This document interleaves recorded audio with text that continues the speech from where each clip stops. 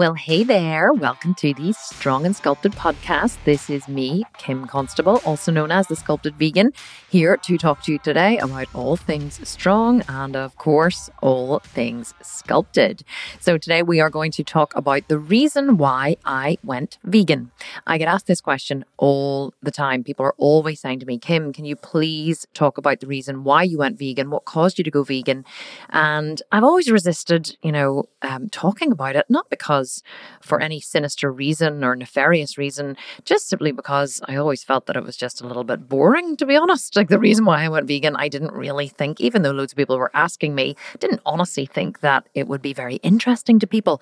So I have resisted talking about it until now, but I was driving here to the office this evening and I have a meeting later on, and I thought, you know what, I'm going to come and record this week's podcast just before my meeting when it's nice and quiet and there's, nobody else in the building, and I can get some peace and quiet to talk to you guys. And as I was driving, I thought, what am I going to talk about tonight? And I always keep a list in my phone of things that, spark my interest during the week. I keep a note in my phone whenever I get an idea or a question comes up in the group or I'm inspired by something. I write it down, and then that becomes podcast episodes.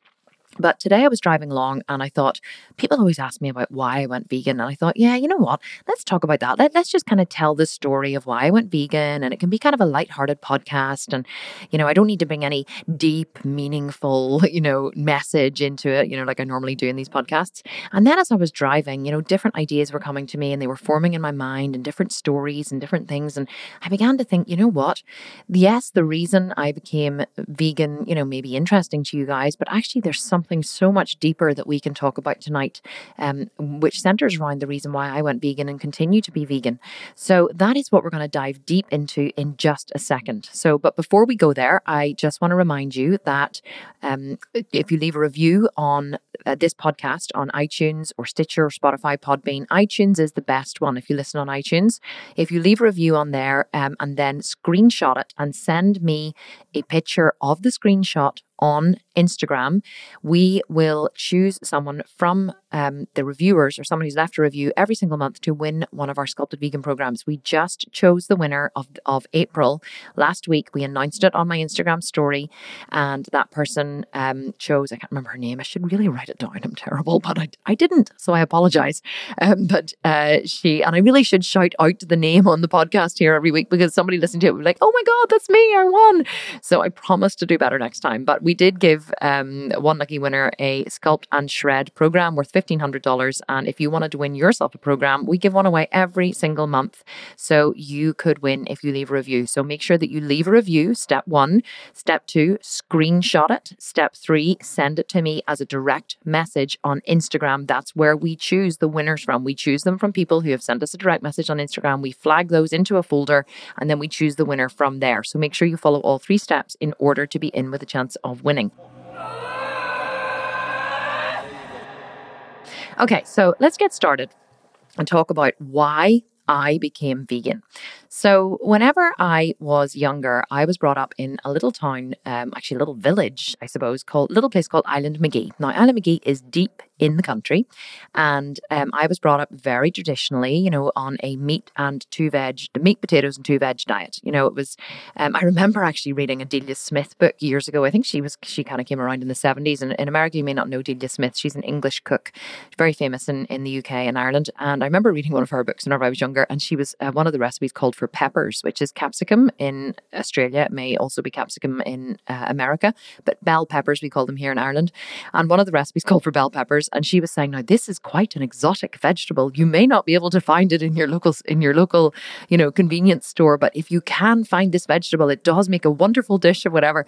And I was reading this recently, like, oh my God, a pepper was an exotic vegetable. But really, in Island Magee, where I grew up, a pepper was an exotic vegetable. We had, our peas and broccoli and sweet corn, and we always had carrot and parsnip mash every Sunday, and we would have had a roast, or we would have had chicken or pork. We had meat was the center of the table. I grew up on what used to be a farm, used to be a dairy farm, and meat was the center of the table. And I never thought where my food came from. I loved eating steak. I was a passionate cook whenever I grew up. As I was growing up, I went to work in restaurants in my teens.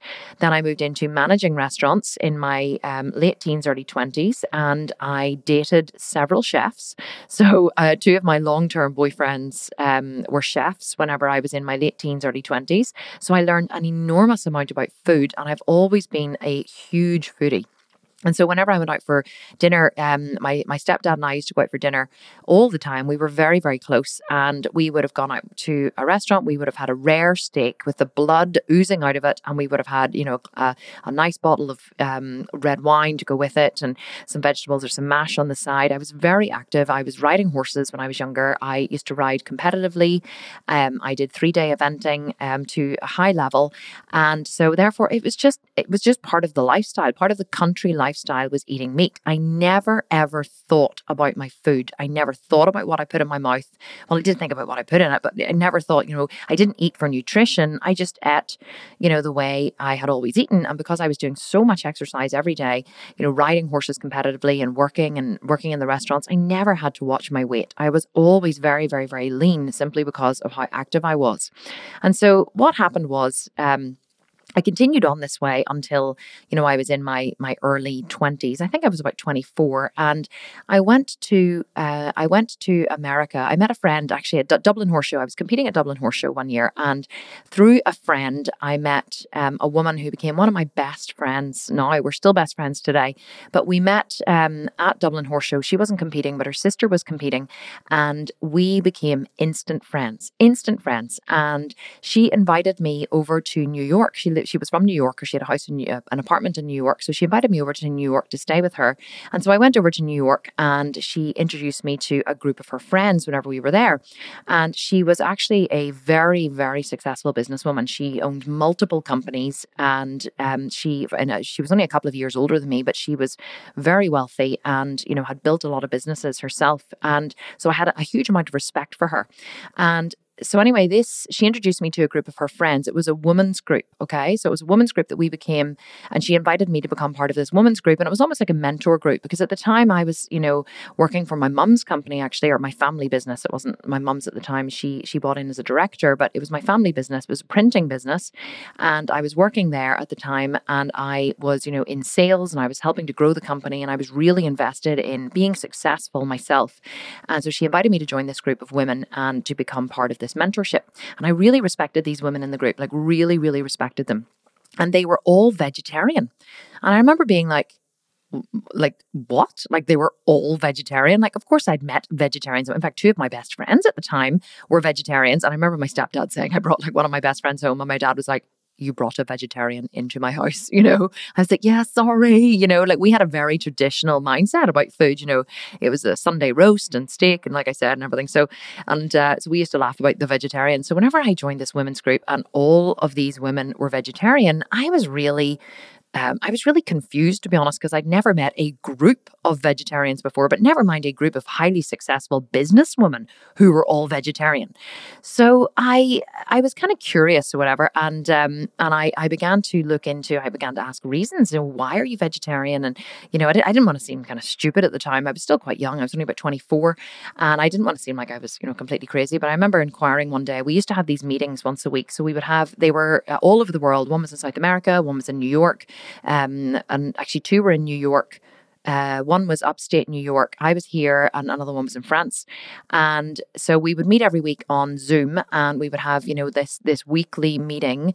It was almost like a mastermind. And so I remember inquiring one day, and I remember saying, why are you all vegetarian? Like, why vegetarian? And they began to explain to me, or one of the women explained to me, about not about, like, she didn't go into the suffering of animals or anything like that, which is usually how a lot of 80 to 90% of vegetarians and vegans, and whenever people ask them why they're vegetarian or why they're vegan, they go into the suffering of animals, which just makes the other person uncomfortable.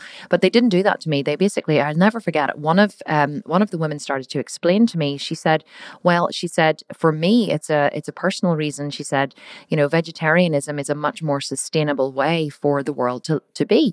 And I said to her, I don't understand. What do you mean? And she said, well, do you know that the energy that goes into feeding one cow for meat. So to kill, here in Belfast, we say cow, but nobody understands me when I say cow. So whenever I'm doing these podcasts, I say cow. So she said the energy that goes into feeding one cow for meat, she said could feed 2,000 people. And I was like, say what? Like, you joke. Like, what do you mean 2,000 people? And she said, well, if you think about it, she said an animal, she said, you came from the country, you understand about dairy cows and whatever. And I said, yes, absolutely. And she said, you've seen cows reared for meat. She said, those cows are, I'd say a cow is artificially impregnated.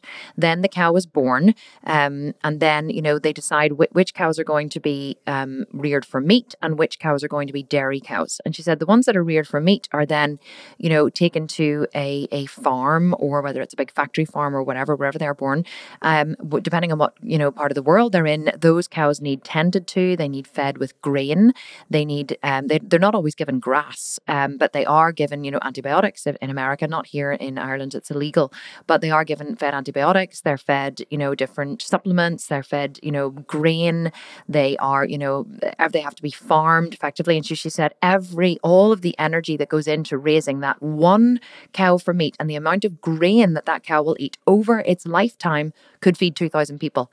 And I was completely blown away by this. And I was like, oh my God, it never even occurred to me. I'd never seen the world as an ecosystem in that way. I'd never actually thought of my effect on the world, right? Never thought of how how me eating a steak could have fed other people. It hadn't occurred to me in that way. And I think that this is the problem, or this is what happens with most people, is they truly don't think of the effect of their actions and what they do. And they don't, they say that there's always an opportunity cost to everything. So if you have a steak on your plate, there's an opportunity cost for someone or something else of you eating that steak. And whenever I began to look into it a little more, I realized that it was true. If you think about even the amount of money that it goes into, to raising one cow, like the wages of the people who work in the grain factory, the grain that is, harvested and made into bags of grain to be then driven, by someone else who's being paid a wage to the farm, to the farm to be fed to the cow, and then the laborers on the farm, and then, raising the cow, looking after the cow, veterinary bills, giving antibiotics, all that different kinds of things. And then eventually that cow goes to slaughter. And how much meat does that cow actually produce? Not a lot, not in monetary terms. And so, so we buy a steak, right? I don't even know what a price a steak is now, but I know it's pretty expensive. And so we buy a steak, but what we don't realize is that the amount of effort that went into getting that steak onto our plate could have fed a lot of hungry people. And you know what? There are a lot of hungry people in the world. There are people starving all over the world. They don't have enough food, but yet here we are plundering our resources and plowing all our resources into feeding cows so we can eat their meat.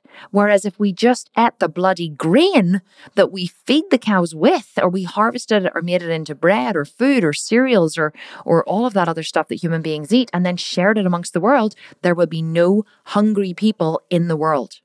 Now, that was profound for me. That was absolutely profound. I had never in my life considered an ecosystem like that before. And as I got, into, the research, and I started to look into learning about the effects that eating animals has on the planet, it just blew me away. And so I could see why these women were vegetarian. They weren't vegetarian necessarily because, they loved animals. That was part of it. It was a do no harm mentality. It was all beings are worthwhile. All beings are, are not our equal, but are worthwhile, are valuable, on this planet. That was, the mindset that they were coming from. And I absolutely and utterly loved it. And so I decided that I would become vegetarian.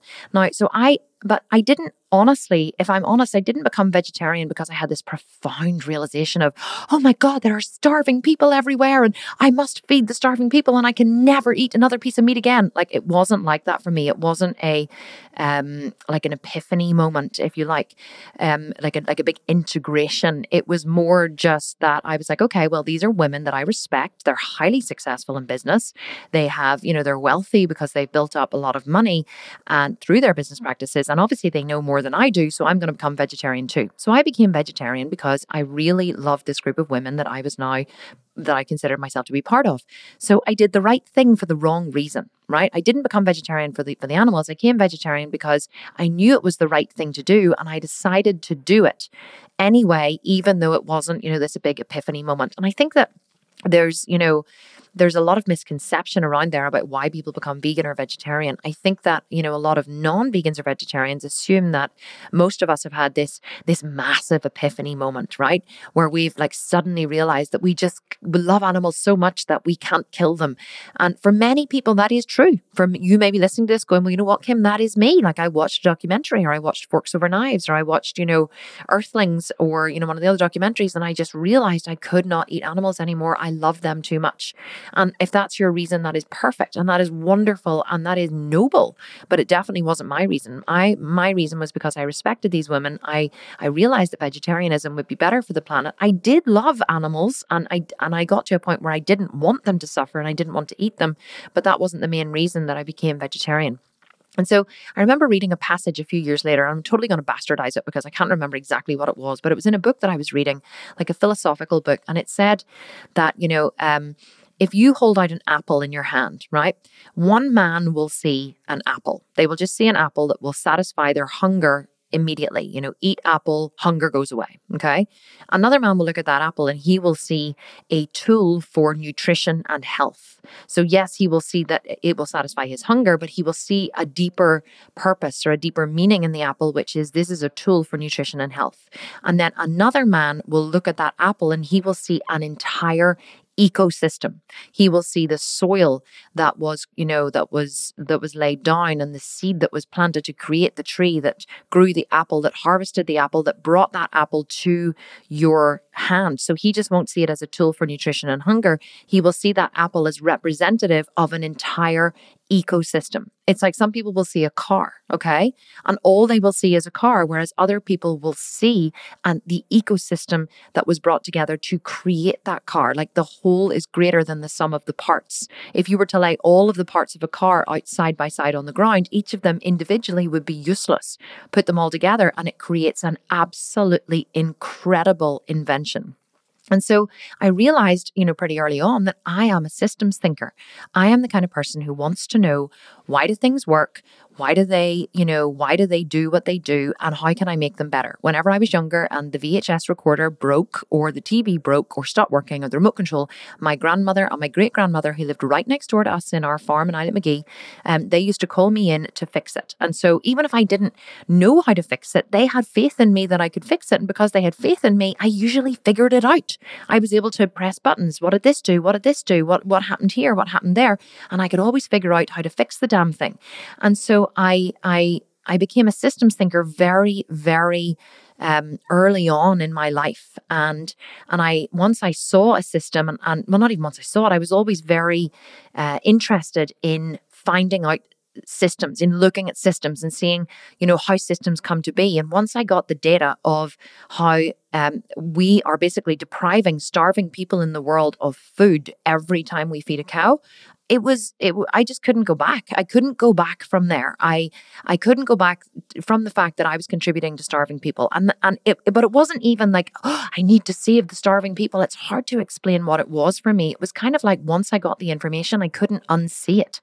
Once I was smarter through having the information, I felt that to have that level of information and not act on it, have that deep understanding of an ecosystem and not do something about it in my own life, I almost felt like I would be breaching against my own ethics. Does that make sense? It's not, the way you hear somebody saying something, I say it all the time on Instagram, I'm like, oh my God, I need to unsee this. You see someone, you're like, I need to unsee this. And it can be something funny or something gross, whatever, but you need to unsee it. Well, it was kind of like that with me. Once I saw it, I couldn't unsee it. And so I started to move into being, the world of vegetarianism, but it wasn't smooth. I craved meat. I felt, whenever I went to family parties and I was now a vegetarian, I felt deprived not having it. I remember driving to a wedding once. My husband, Ryan, at the time, I'd only just met him. Ryan and I only met 2 weeks and I fell pregnant. Not even joking. I think we met at the end of we met on the 23rd of January, and I was pregnant on the 13th of February. So that's how good. That's so quickly. 3 weeks later, I was pregnant, and so he had agreed to be best man at his best friend's wedding. And of course, I wasn't even, whenever his friend got married, I wasn't even in the picture. But then suddenly, a couple of months later, not only was I in the picture, but I was pregnant. So I was very quickly upgraded to from evening guest at the wedding to daytime guest at the wedding. But Ryan had to go the day before. And I drove his car up to the wedding on the Saturday. It was up in Donegal, which is about 3 hours drive from Belfast. And as I was driving, I remember I stopped off to get something to eat on the way because I was really starving. And I remember there was one of these, it's called a jambon over here. And it's this really disgusting, but totally delicious pastry with, like melted cheese inside and bacon and all that kind of stuff. And I remember standing at the counter, and I hadn't eaten bacon since I decided to go vegetarian, which wasn't that, which was only about 6 months previously. And I remember standing there, I think it was ham actually in it. And I was standing there like, will I, won't I, will I, won't I, will I, won't I? And then I just made the decision to just buy it. And I went out to the car and I literally ate this thing so fast in the car, like almost as if like someone would see me, and I'm sitting in the middle of bloody Donegal, right? There's not a person in sight, and I'm in like a gas station or a petrol station on the way up to Donegal. But I remember feeling like so ashamed that I had broken my own ethics, and it was so ridiculous because I was the one who decided to go vegetarian. Nobody cared if I was vegetarian, and in fact, it was highly inconvenient for my family that I was vegetarian. They all wished that I wasn't, but it was tough. Like I really did have cravings in the beginning, and it wasn't just like I decided I was going to do this and I was going to do it. I had like loads of slip-ups along the way. But I think that, one of the things that has really helped me to then move from being a vegetarian into a vegan is probably developing a deep sense of empathy over the years, because it was quite a few years before I actually turned full vegan. So I was vegetarian from I was about 24 I think it was, and I didn't actually turn vegan until I was, oh my goodness, I want to say 34. So how many years would it be now? Would it be 7 years? I think about 34. I didn't turn full vegan. 34, maybe even 35. I think it was about 35. It was just after I just before I started Yoga Talks, my yoga detox company. I was practicing yoga. I was vegetarian. Obviously, it became very easy to be vegetarian, and then I decided to become vegan. But it wasn't until a good 11 years later that I decided to become vegan, and I guess what made me become vegan was I'm the kind of person who likes to make things hard for myself. That's really the only way I can describe it, right? If there's the hardest version of something, I want to do it. I'm just naturally that way. I'm like, if I'm working on something or doing something, or I'm in the middle of something and I find out there's a harder version, that's my goal. So I was a vegetarian already, but I wasn't vegan. And, vegan was something that was always kind of dangling in front of me. And I used to think, well, I'm vegetarian, like I may as well go vegan because, obviously over the years, as I developed more knowledge in food and nutrition, which had always been hugely important to me, vegan, health, nutrition, yoga, I really started getting into yoga. I really started to learn about the body and the systems, the digestive system and the liver and the pancreas. And anyone who's heard me talk about this before will know just how much of a geek I am about the inner body. And again, I think it stemmed from my early love of systems. The human body is a system. People don't realize this. The human body is probably the most complex system that exists in the world. And so I really geek out on figuring out, how does this system work? Why do we think the way we do? Why do we act the way we do? Why do we poop the way we do? How does our liver work? How does our digestive system work? How does our body absorb nutrients? How do we absorb calories? So I got deeper and deeper and deeper into the human body as a system, and I got very deep into health, what promotes nutrition. I began to learn about food, what they put in our food, what aspartame is, what hydrogenated fats are, and why they're bad for the body. And as I went deeper and deeper and deeper into my research, I realized that probably eating dairy products, because all I had at the time was I would have had milk, cow's milk, dairy milk, and I would have, eaten cheese and that kind of stuff. I didn't, well, I think those are the main things that vegetarians eat: eggs, cheese, butter, and dairy, milk. And so I began to realize through my research that maybe, I began to hear that dairy was very mucus forming in the body. And actually, whenever my second son, Kai, was born, I had been eating a raw food diet for 2 years, a raw food vegan diet, but I didn't even see it as a vegan. I saw it as a raw food diet. Now, by default, a raw food diet is vegan, but I didn't do it to be vegan. I did it because I wanted to be raw, because it was the latest trend, the latest craze, and I was always on the latest food craze, whatever it was. And so I had eaten a raw food diet, and then and I'd done it the whole way through my pregnancy with Kai. He's 13 now. Then whenever Kai was born, I found it very hard to stay raw. And so I started, going out, with the Corey when he was younger and Kai when he was a baby, for cappuccinos. I would go out for cappuccino with a friend, and I would have a dairy milk cappuccino. And I began to notice that Kai would vomit, and like they call it posset over here. So he wasn't full on vomiting, but he would just go like, like every time he burped, he would bring up milk, like really sour milk. And I was breastfeeding at the time. So I began then to realize there was a link between every time I had a cappuccino and Kai vomiting. And I realized that he had an intolerance to dairy, which he was getting through my breast milk. So I cut out, as an experiment, I cut out dairy. And as soon as I cut out the dairy, he stopped doing it. And there were all these triggers around. I was like, okay, well, all of the evidence points to the fact that animal fat is not bad for us. It raises our cholesterol. It's full of saturated fat. I knew about saturated fats and why they were bad for you. I just knew I couldn't really ignore the research. So the veganism was always kind of dangling there in the background. And I was like, yeah, I know it's the best decision. And I know it's the best possible decision that I could make for my health. But, I just wasn't really ready to make the leap, right? I hadn't had that trigger. It was like, years ago whenever I learned about the vegetarianism, it was there, and it was something I was aware of, and it was something I thought that I probably should do, but, I didn't really want to make the leap. But I kind of didn't really want to do it because really for health reasons, or certainly not for the animals, but more because it was harder than vegetarianism. And I'm the kind of person who likes to do hard things. Now, listen, if you're going to come on this podcast and listen to me, I'm not going to bullshit you, right? I'm going to tell you the truth. I'm not going to sugarcoat it and pretend that it was for this and this and this. I think there's so much bullshit in the world. And the reason why people relate to me is because I come on, I tell it like it is, and then they go, oh my God, that's what it's like for me too. Thank God someone said it out loud. Because we're all thinking this shit inside, right? Just nobody's actually willing to say it out loud, except me, of course. Well, actually, loads of people are willing to say it out loud, but not many. I wish more people were willing to say it out loud. So hopefully this helps you to be more firm with whatever food choice you make with yourself, and be more vocal about it and unapologetic. So anyway, I always wanted to be vegan because I thought it was the harder option. And I remember one day watching something on YouTube, and there was this girl, and she was a vegan, and she was beautiful. She had really gorgeous long blonde hair, and she was talking about, people always ask us what we eat, and I think she was a nutritionist or a doctor or something. This was something come up on my Facebook maybe. And she was saying, we would have this, we do this. I remember her saying, and we'll have like on a Friday night, we'll have like pizza with like vegan cheese and whatever. And I remember being like, vegan cheese, fuck me, sounds so unappetizing.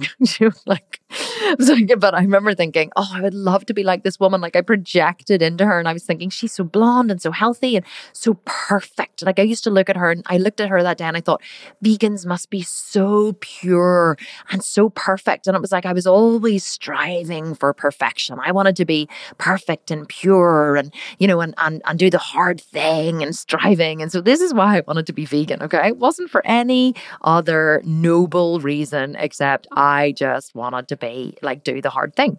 So what happened then was I kept seeing people talk about this book, The China Study. Okay, so I saw the China Study coming up again and again and again, and people saying, oh my God, once I read the China Study, I couldn't go back. Because of course, then once I began to become interested in veganism, I began to kind of look around and, and see vegan groups on Facebook, and I began to notice vegan everywhere. And so I noticed a recurring theme was people said to me, if you read the China Study, you will never eat dairy or meat again. And I was kind of like, oh, I don't even know that I want to read the China Study, because, I wasn't ready to give up on my beliefs yet, right? I wasn't ready to give up on my dairy or I wasn't eating meat, but my dairy or my pizzas or my cappuccinos or whatever. I kind of didn't want to be convinced the other way. And then one day, I think I just decided, you know what, fuck it, I'm just going to do it. And so I bought the book, The China Study, and I started to read. And it was true what they said. I mean, it's a pretty heavy read at times. The start is very, very simple, but it does get a little heavier as it gets on into the scientific studies. But I read it from cover to cover. It's a big book. But basically, and I'm going to bastardize it here, by the way, because I really can't, it's been so long ago since I read it, like 6 years, 7 years since I read it.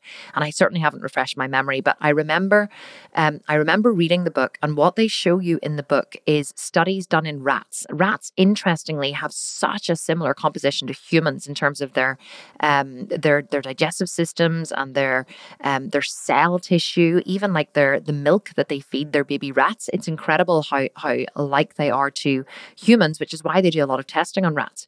So they were able to show, or they by mistake realized in the China study, they were doing experiments. This doctor was doing experiments on rats, and he realized that he could turn on and turn off cancer growth in rats by increasing their animal protein over, I think it was 15%, but I'm not 100% sure, over a certain percentage, a low percentage, 15 or 20%, or turn off cancer growth by reducing it below, let's say 15%. And you're probably going, no, Kim, it wasn't 15%. It was X if I got it wrong. But let's say 15% for argument's sake. They were able to, he discovered this quite by accident, that the animals that were fed protein, animal protein specifically, over a certain percentage, developed cancer. The ones who were fed below didn't. And then once they realized this link between this, they started experimenting by, what they did was they actually gave the rats cancer. Okay, so they injected them with a cancer. So they developed a tumor, and then they experimented with making the tumor grow and making the tumor shrink by increasing and decreasing animal protein. And the results were absolutely irrefutable. In order for something to be a science, it has to be verifiable, measurable, and reproducible. If it's not verifiable, measurable, or reproducible, it's not considered a science. If there's not peer-reviewed studies, if there's not studies done over and over and over again, you cannot publish a study in a scientific journal. And the science was absolutely irrefutable with what they were able to show. And and then they showed the reason why it's called the China study is because it was the largest study of nutrition ever done on mankind. They studied all the countries of the world. They did, and I think that it's called the China study because one of the dictators in China, I think the story was that he got cancer, and then he was the one who funded or who ordered this massive study of, where was the cancer in China? Why was there cancer? Where was the cancer in the world? And I think it spawned this enormous study, which showed basically that all of the cancer and the heart disease in the world is concentrated in the areas that eat a huge amount of animal protein and dairy specifically, and it's much, much reduced in the areas that don't. Now, it's not actually animal protein, I don't think, is the worst, as in meat is the worst. It's actually, they find that casein, which is the protein in milk, is actually a massive cancer trigger. They were able to link it to type 1 diabetes, to different, to multiple sclerosis, to different autoimmune diseases, and especially to cancer. And see, once I read this book, being the systems thinker that I am, being the, inquisitive, integrative, like wanting to know how things work, why they work, or whatever. And also it was a moment for me, kind of like whenever I heard that the energy that went into feeding one cow from meat could feed 2,000 hungry people. Once I got this information, I couldn't go back. I could not go back. I could not unsee what I had seen. And my goal for my life is to live a long and healthy life. I have seen too many people die horrible deaths from cancer. And I have seen too many people, get autoimmune diseases and not be healthy and have heart disease and triple bypasses and all of this shitty stuff happen to them. And I just wanted to shout from the rooftops. If you read, I knew a couple of people whose family members were suffering from cancer, and I was like, get them to read the China study, It is insane to me that somebody who has an illness, right, would not take charge of their own education around that illness.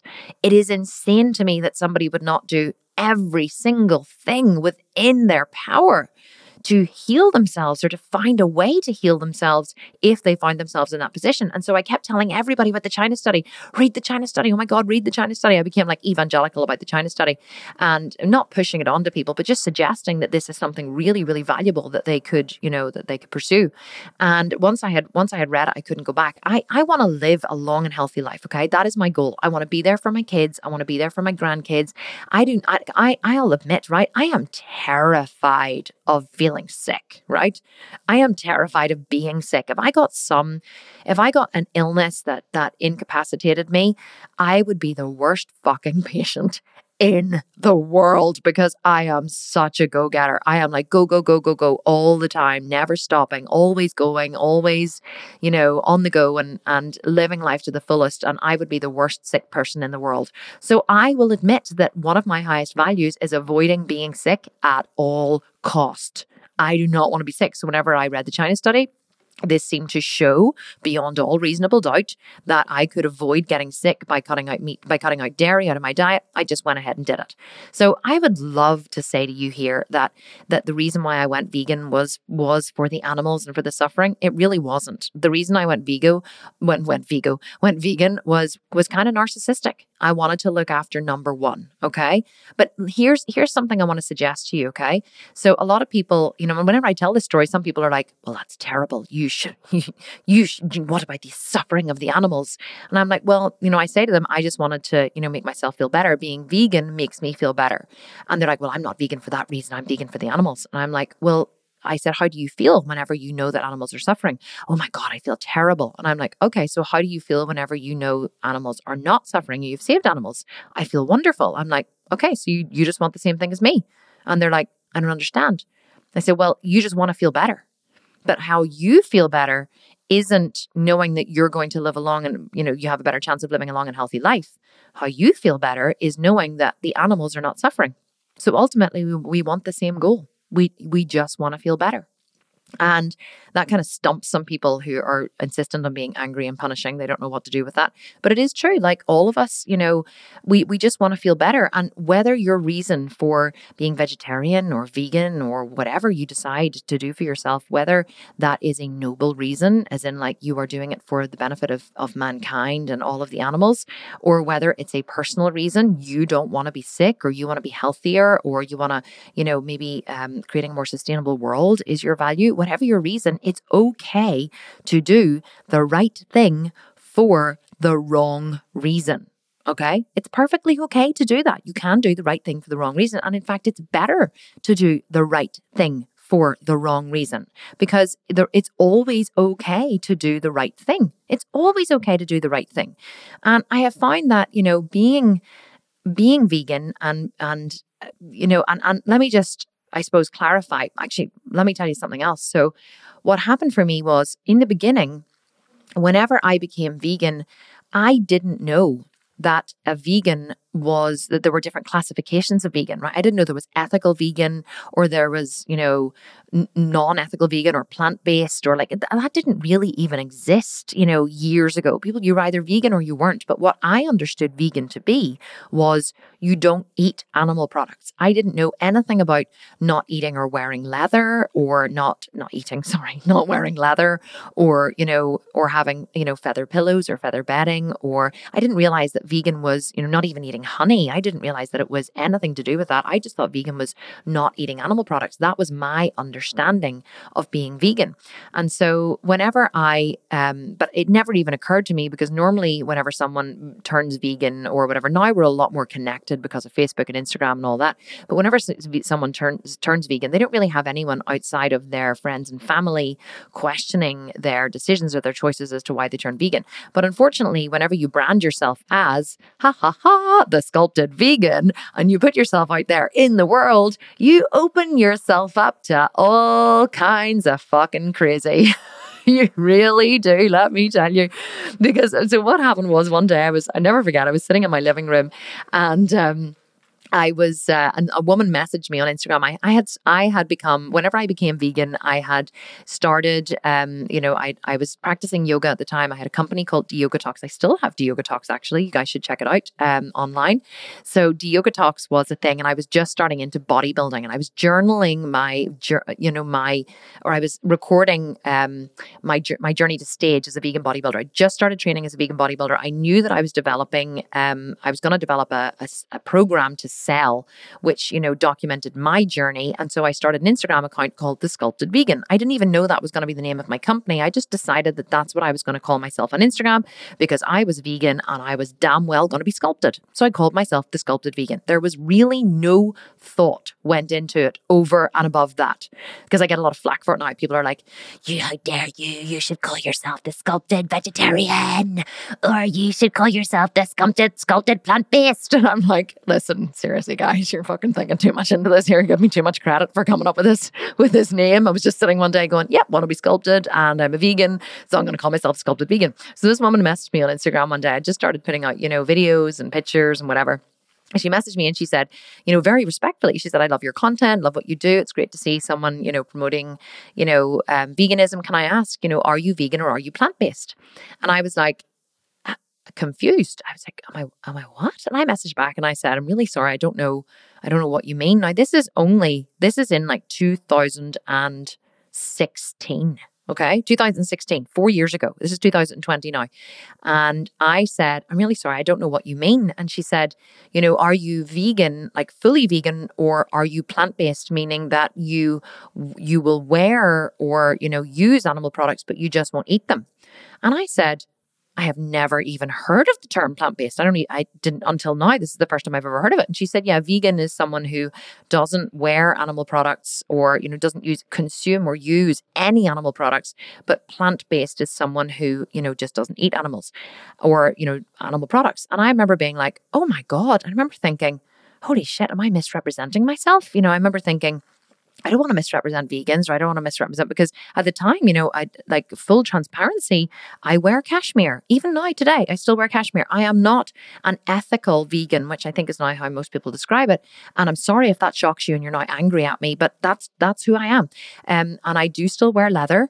I haven't bought, well, actually, that's not true. I bought a belt. Actually, my husband bought me a belt recently, which was leather. So, but I don't purposely go out and buy a lot of leather products or try to, use a lot of animal products, but I'm not against wearing them or using them.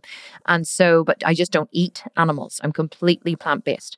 And so I was really shocked that there was a difference between veganism and plant-based. And I really didn't know. And I remember then evaluating for a minute and going, God, I've called myself the Sculpted Vegan and maybe I shouldn't and whatever. But my everything had started to gain traction. And I was starting to build awareness around not eating animals. And I thought, no, do you know what? I'm happy with the name. And I decided to stay with the name vegan simply because words are just a representation of a thought object. Words and language has been created by man in order to communicate more effectively. That is why words exist. So we have decided that the word vegan means something. It's human beings that give words meaning. Okay. So if I say to you the word mother, okay, we all know what a mother is, but the word mother has a different meaning to every person. When I say mother to you, you will conjure up a feeling and a memory of your mother. Maybe it'll be a smell, a way she wore her hair. Maybe it'll be, something warm and loving. Maybe you didn't have a great relationship with your mother. Maybe your thought object or your emotions around mother are of anger or regret or abandonment. Maybe they're not pleasurable words. So we give words meaning, okay? So the word vegan is understood by most, to mean does not eat animal products, okay? Most people who are not vegan or in that community are not aware that it means anything different. And so because my goal was to help to educate omnivores, carnivores, vegetarians, people who were not currently vegan, into showing that you can sculpt muscle and burn fat and and all of those things on, without eating animals. That was my primary goal when I started my Instagram account, when I started my business. It wasn't to join the forces of the vegan community and unite myself with them and, and create an army of, of passionate vegans who were going to change the world. My goal was to show people like me, who had been like me, hey guys, it is possible to sculpt muscle and burn fat even at age 37 without eating any animals. That was my goal. And so because whenever I asked people, as I did get a little bit of data after that, what does the word vegan mean to you? To most people, it just meant that they don't eat animals. In fact, to a lot of people who really have no clue say to me all the time, well, do you eat fish? I'm like, is a fish a swimming vegetable? And they're like, no. I'm like, well, then I don't eat it. And, even my chef, Ian, who works for us, in the Team Sculpted Vegan, he's not vegan, but he's very, very good at it. He made me a pad thai the other week and he put fish sauce in it. And I took one forkful of it and I was like, Ian, is there fish sauce in this? And he was like, yeah, it's pad thai. I was like, no, but Ian, I don't eat fish. He was like, but it's fish sauce. I was like, but it's made from fish and I'm vegan. And he was like, all right, okay, I'm sorry, I'll make you another one. But even he was like, well, it's only fish sauce. Like, she's not going to not eat the fish sauce. People just don't understand, what it really means. And so I think that I decided to stay with the word vegan because I think that it was, it accurately represented what it was I was trying to convey to the people I was trying to convey it to. And I felt that and I was comfortable with my message. But let me tell you something. The shit that I have received recently since veganism became popular from the die-hard vegans about my name is absolutely insane. And the first time I realized that vegans could be a bunch of nasty bastards was whenever I went into the Facebook group, whenever I first turned vegan, as you do, right? You want to find other vegans. You're like, yay, I'm vegan, I'm new, I've joined the community. And you're like, hey guys, I'm over here, I'm one of you. And and I joined one of these, Facebook communities. And I remember I was scrolling through the posts one day and this girl had posted and she'd said, oh my God, she said, does anyone here ever still really crave cheese? Like, it's been so hard for me to give up cheese. And, and I remember reading this. I was like, yes, I understand, because I had really, really struggled to give up cheese. And I remember reading, I thought, oh, I must comment and say, yeah, me too. And I went in to write a comment and I started scanning through the comments that had been written. And I was shocked by what I saw. The amount, some of them were nice comments and people saying, yes, me too. But there was a massive amount of them were like, whenever I look at a piece of cheese, all I see is a cow that's been impregnated and her baby ripped from her to force her into, milk production to make. And I'm like, holy shit, fucking ease off, woman. It's like, I was like, really? Like you're actually saying this to a stranger? And then I read through the comments and some of them were like, really, punishing to this woman. Like, how dare you crave cheese? And it was almost as if we can make you feel bad enough about yourself and about the suffering of the animals, then you will change your ways and you will not want cheese. And I'm like, oh my God, seriously, are we actually doing this? It is archaic to act that way. It's capital punishment. Well, corporal punishment went out, not capital. Corporal punishment went out years ago, whenever they used to hit kids in school and stuff. But this shit still exists in the Facebook groups. And as I began to notice it there, I began to realize that it was a real thing. There were, people were afraid of vegans. People were afraid of turning vegan. People were afraid of talking about vegans or talking to vegans because they thought they were going to get their throats ripped out and their eyes gouged out with a spoon because vegans, a lot of vegans are so fearful and angry. And here's my take on that, right? And I talk about this a lot on my Instagram. So whenever you are angry about something, okay, anger is based in fear. Anger, the basis of all anger is fear. How do we know this? Because whenever your fight or flight is triggered, your fight or flight is a lower brain function. You do not have control over your fight or flight. It is something that happens in your body involuntarily. So whenever your fight or flight is triggered, you either gear up to fight or you run away. But the basis of both of these is fear. You feel your fight or flight. What is triggered first is fear. You get an adrenaline rush in your body and either you fight, which is anger, or you run, which is fear. So fear is always, always, always underneath anger. Now, whenever I feel anger, it's because I'm fearful. No one can make you angry, right? Someone can act in a certain way, which triggers your fight or flight, which causes you to feel anger, but that person did not make you angry. If you see something in the world that you want to punish, that is representative of a fear that you have inside, okay? Punishment is corrective in nature. So punishment is, I want to inflict emotional or physical pain on you to correct or stop your behavior. Why do I want to do that? Because I have a pain inside of me. I saw your behavior. It triggered my fight or flight. I now feel pain inside and I want to stop you from doing what you're doing so I can stop the feeling inside. It's almost like closing your eyes at the bad part of a movie or pretending that something doesn't exist, shutting your eyes to a problem, right? If I shut my eyes to the problem, it doesn't exist and my fear goes away. That's what punishment is. Punishment is, I feel fear, I feel anger, and I want to punish you to stop you from doing the thing that's causing me to feel this way. Sadness is different. Sadness is not based in fear. Sadness is, I see the world is this way and it causes me to feel sad. I feel that way about kids that have to go to school. And that's the honest to God's truth. Whenever I hear about parents, especially at the minute, we're in the middle of the coronavirus pandemic. Whenever I hear about parents forcing their kids, to sit down, or the schools, sending home work, and, all the parents get to relax and be off work, and not all of them, but many of them, and enjoy this family time. But yet kids are still forced to do arbitrary work, which is literally not going to serve them in any way in the rest of their life.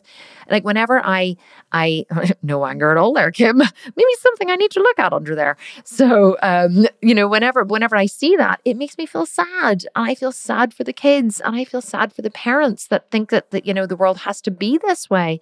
But I don't get punishing towards the parents. I'm not like, you're bad, you're wrong. How dare you do this to your child? You're going to burn in hell. Like I'm not, not like that. But I'm like, if someone asks me my opinion, I will offer it.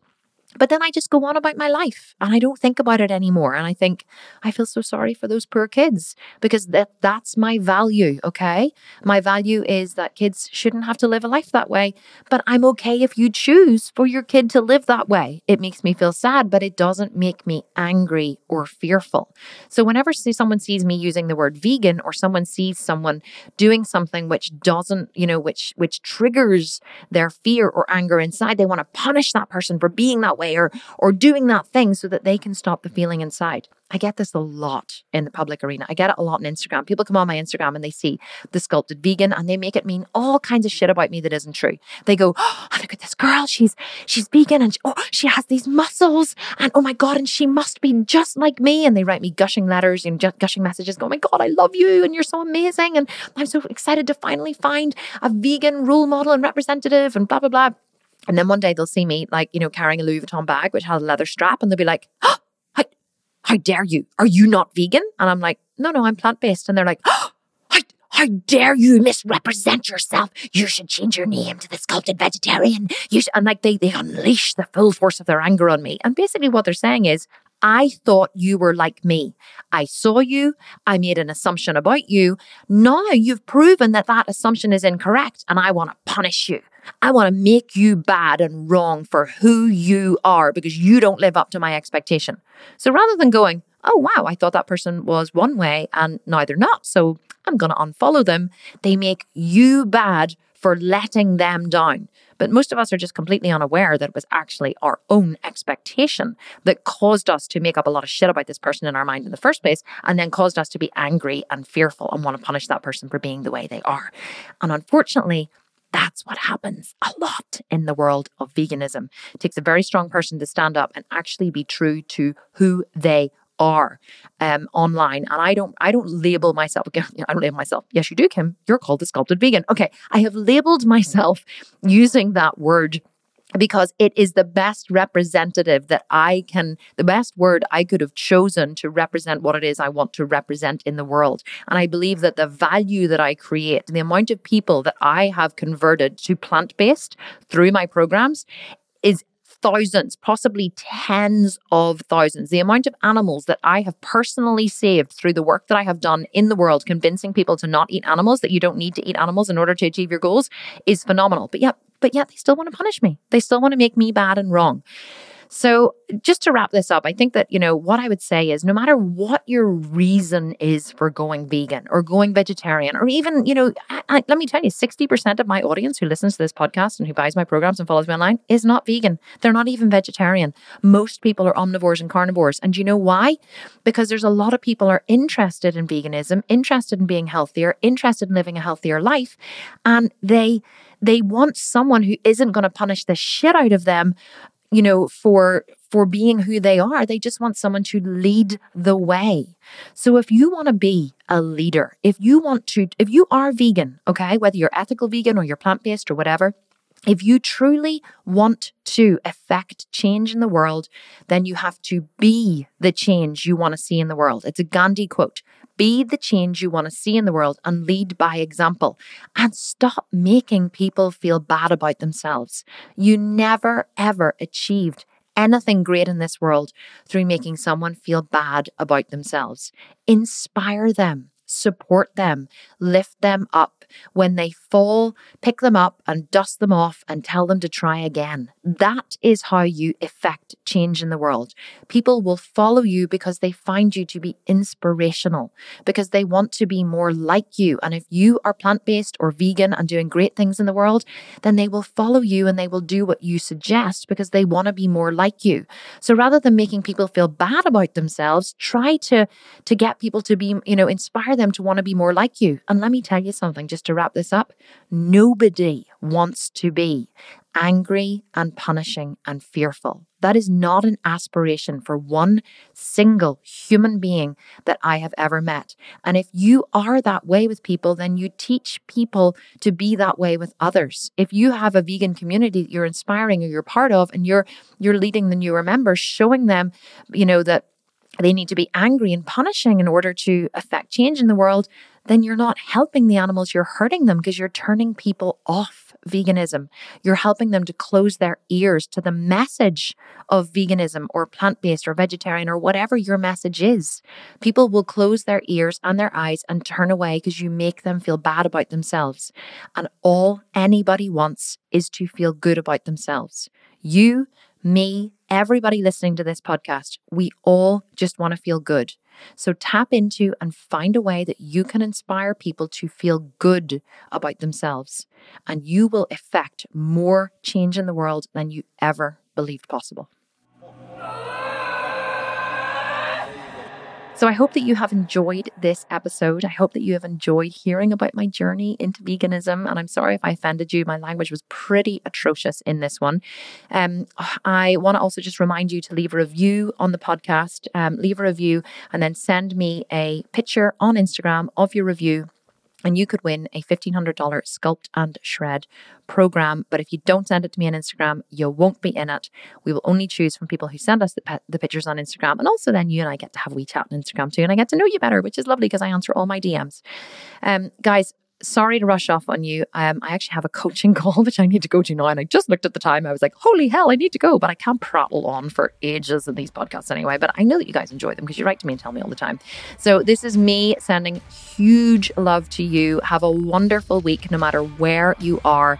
And I will speak to you next week for another episode of Strong and Sculpted. Take care. Big love from my heart to yours. Mwah.